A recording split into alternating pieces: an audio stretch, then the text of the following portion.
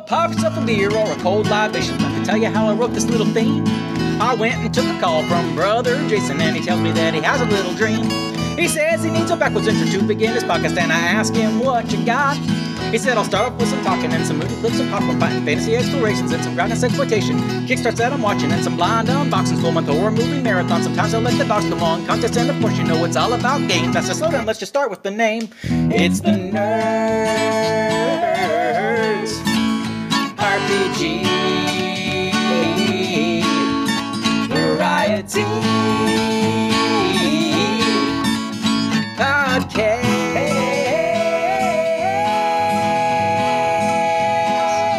with the other Jason. Welcome back to Nerds RPG Variety Cast. I'm your host Jason, recording again from the Nissan Studios on my way home from work. I want to report the sad news that Dennis Waterman has passed. Of course, I always knew Waterman as D.S. George Carter in The Sweeney and Terry McCain in Minder. In fact, if Minder, Waterman sang the theme song, I Could Be So Good For You. Both wonderful, wonderful British shows. Really enjoyed those shows. I don't know a whole lot about Waterman's life. I know he had some alcohol problems and some marital issues here and there, but you know, he's definitely an actor I enjoyed seeing. I own The Sweeney and Minder on, DVD or Blu-ray or DVD, I think, on both. I'm not sure if I have Blu-rays of them. I'd have to go back in my collection and look. But both are really good shows, highly recommended. The Sweeney is a hard-bitten cop show, and Minder is a more lighthearted show. It's just well worth your time. And both shows are great if you love the slang, like the British slang, because they're peppered with it. But yeah, Dennis Waterman, born 24 February 1948 and died 8 May 2022. So I just wanted to say goodbye, Mr. Waterman. You will be missed. I don't want to belabor the point with all the rules every episode, but the 25th of May is the cutoff for my May contest. All you have to do is reach out to me, let me know which Nicolas Cage movie you think should be made into an RPG module and why, and you'll be entered to win. So get those entries in. Now we're going to finish out the episode with some phone calls.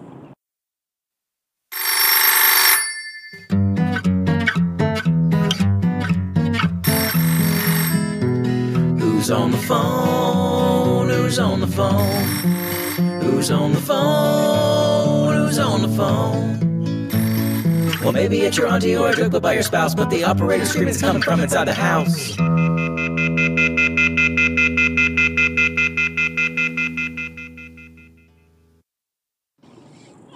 First set of calls are from James of Subclass Act. Pretty much all these calls are referenced my episode 345, where I had a number of callers that called in about usage dice and initiative and other combat things. And he's answering calls from a caller called John Lennon. So let's hear what James has to say. Hey Jason, it's James from Subclass Act. I'm listening to your call-in episode and hearing the call-ins from John on initiative make me think when you said maybe playing a different game, and I think the descriptions sound exactly like Dungeon World to me. Dungeon World is exactly that. It is part of the apocalypse. There's no initiative. It's just whatever the narrative that's going that makes sense. And yeah, it's heroic. It doesn't track necessarily minutia of resources. It's not usage dice, but there's sort of a supply track sort of for arrows for archers. It sounds like Dungeon World actually would be a great fit. I for one have love Dungeon World. I've run a decent amount of Dungeon World, and especially with the you can add the Perilous Wilds and stuff to add some more stuff to it. But yeah, Dungeon World sounds like it's exactly a fit.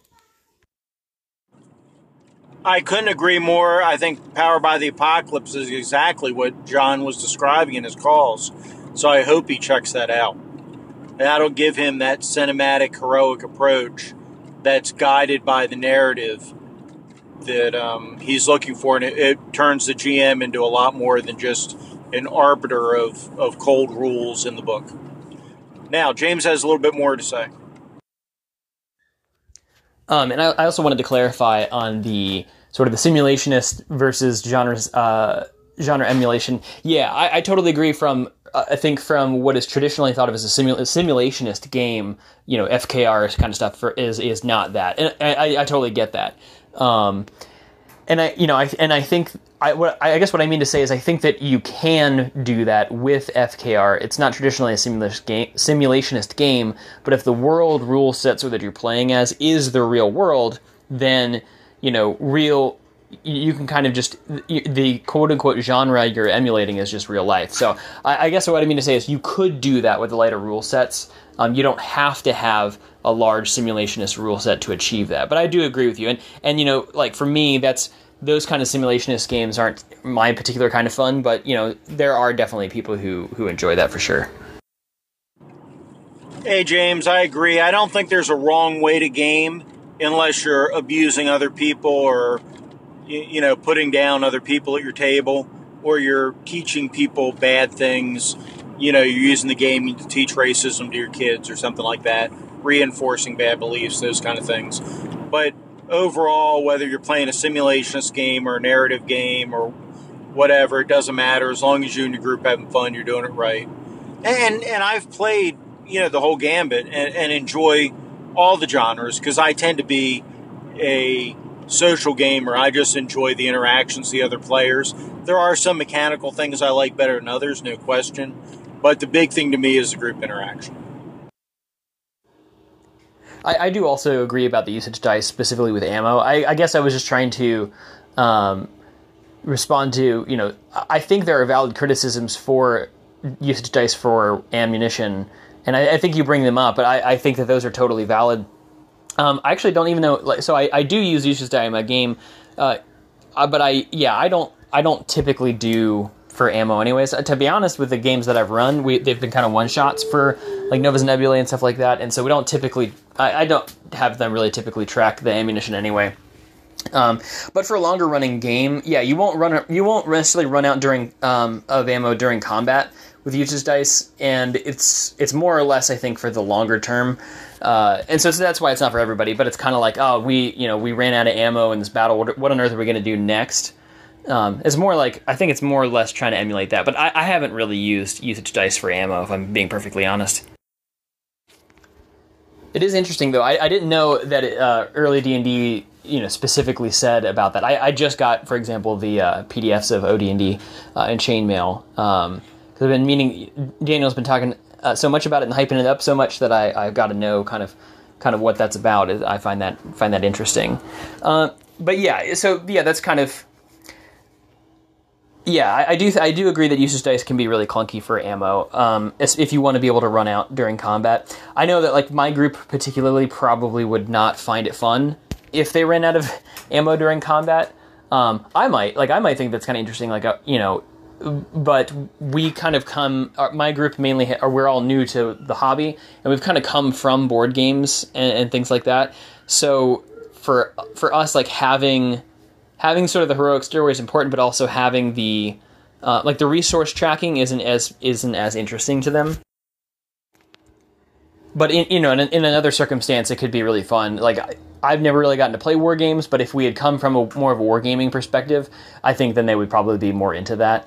I'm trying to add more resource tracking as we go, but yeah, it's typically like during a battle or something like that. If they ran out of stuff, they probably wouldn't like that as much. Spells are and that are sort of different for them, I think. So we haven't been super rigid about tracking ammunition. But the reason why the usage dice for me are cool for other stuff is then they kind of become, they are unpredictable, but they also end up becoming adventure hooks. Like, oh no, we've just realized we're out of this. How are we going to deal with that? And so I think you bring up a good examples, like everything from like a torch, the uncertainty of a torch, or spell length. That's a cool one. I hadn't thought of that for usage dice. So yeah, I agree. I don't think that they're necessarily a good match for ammo. It's just not typically where. Sorry, I'd gotten cut off. It's not typically where a lot of the complaints against usage dice, I think, are kind of talking past sort of the thing about them. But yeah, I don't think that they're for everybody. I don't think they match every game. I just think it's interesting. It's always a kind of a funny debate for me. So yeah, it's just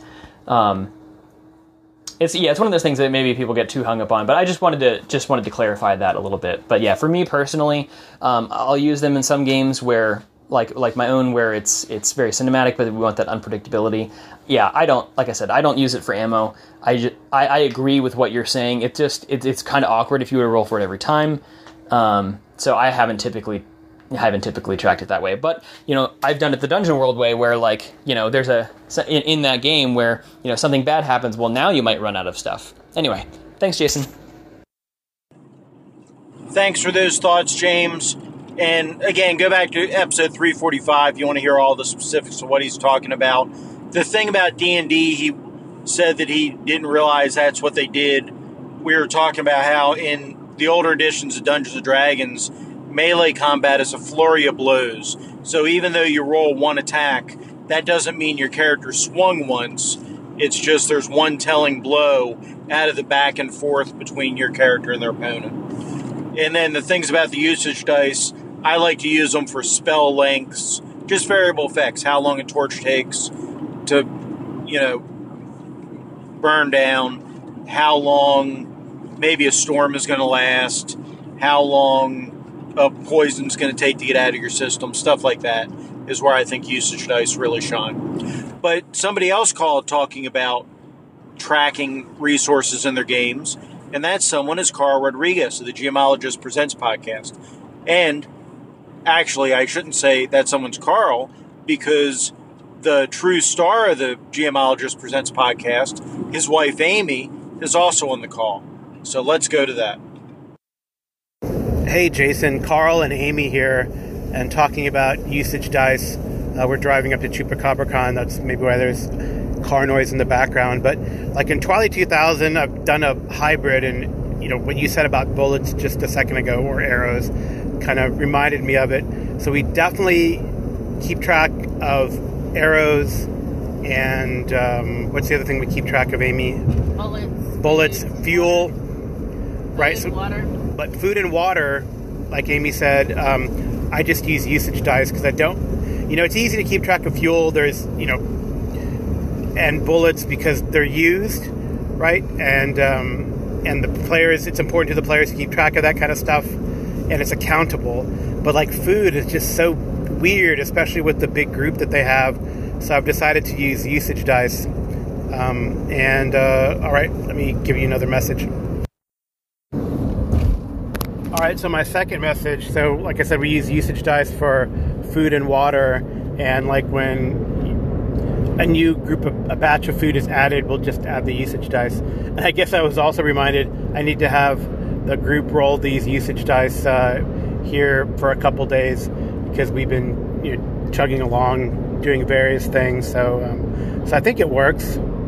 We also use usage dice for the medical supplies.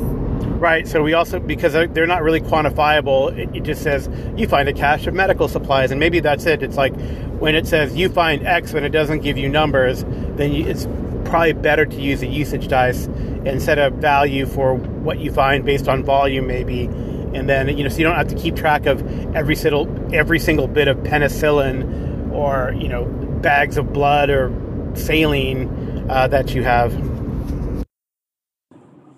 Hey, Amy and Carl, great comments there. I think those are all really sensible uses for the usage dice and ways to track resources. The idea of food and water, yeah, I really like it for that as well. But they have some more to say, specifically about initiative. Hey, Jason, Carl and Amy here.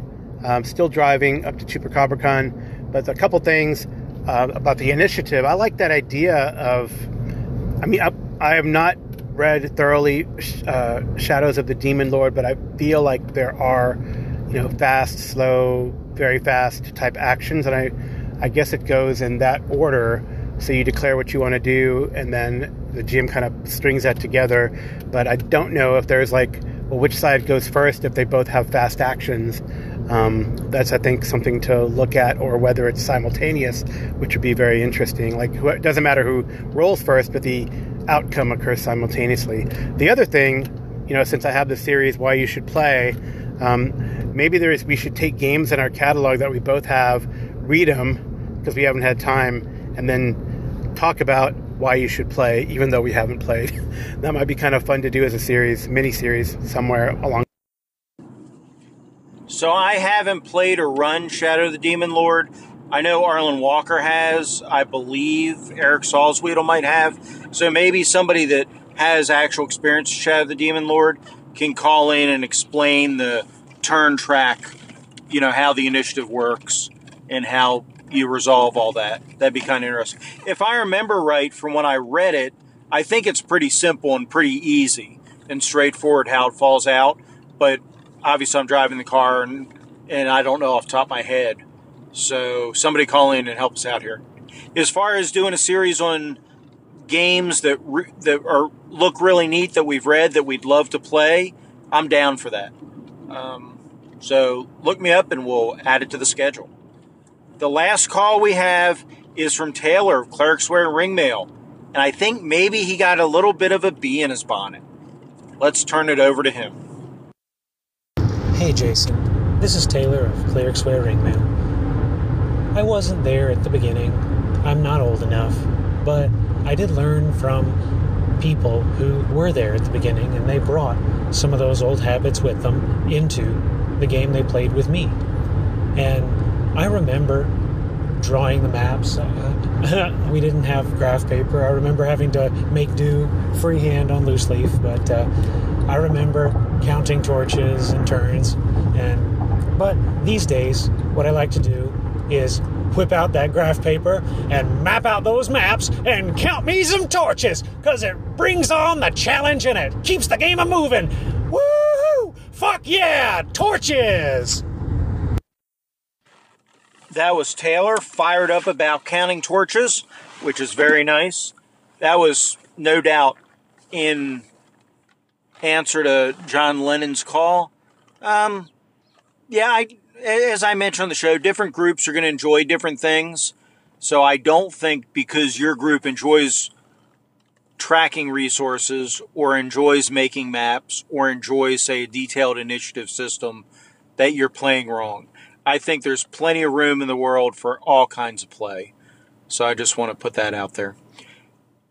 Now, I don't want to belabor this episode, and I just pulled in my driveway, so I'm actually going to bid you guys adieu.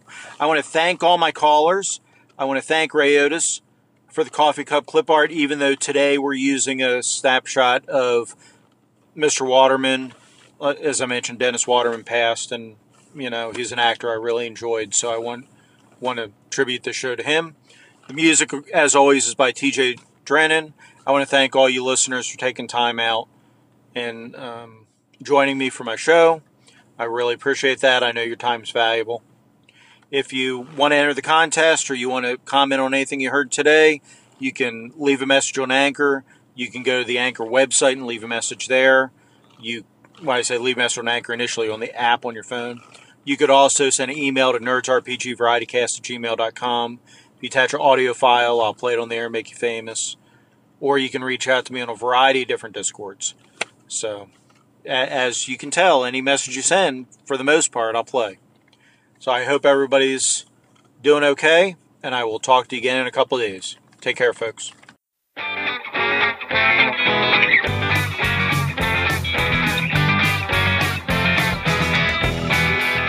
Who's on the phone? Who's on the phone?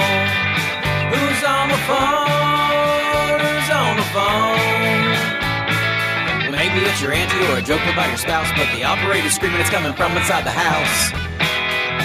What's in the box? What's in the box? What's in the box? What's in the box? Well, the audience was pretty sure he took a pretty head, and the only question left is if that pit'll shoot him dead. Bring on the gold, bring on the gold. I want some more, bring on the gold. Well, the butcher future is a dustbin and your moral is quite a tipper. And I'm assuming that your partner back there in the wood chipper. Don't look away, don't look away, don't look away, don't look away. Well, the zombies are rising and the world has gone to heck. We're living for the dying and we're dying for the train wreck.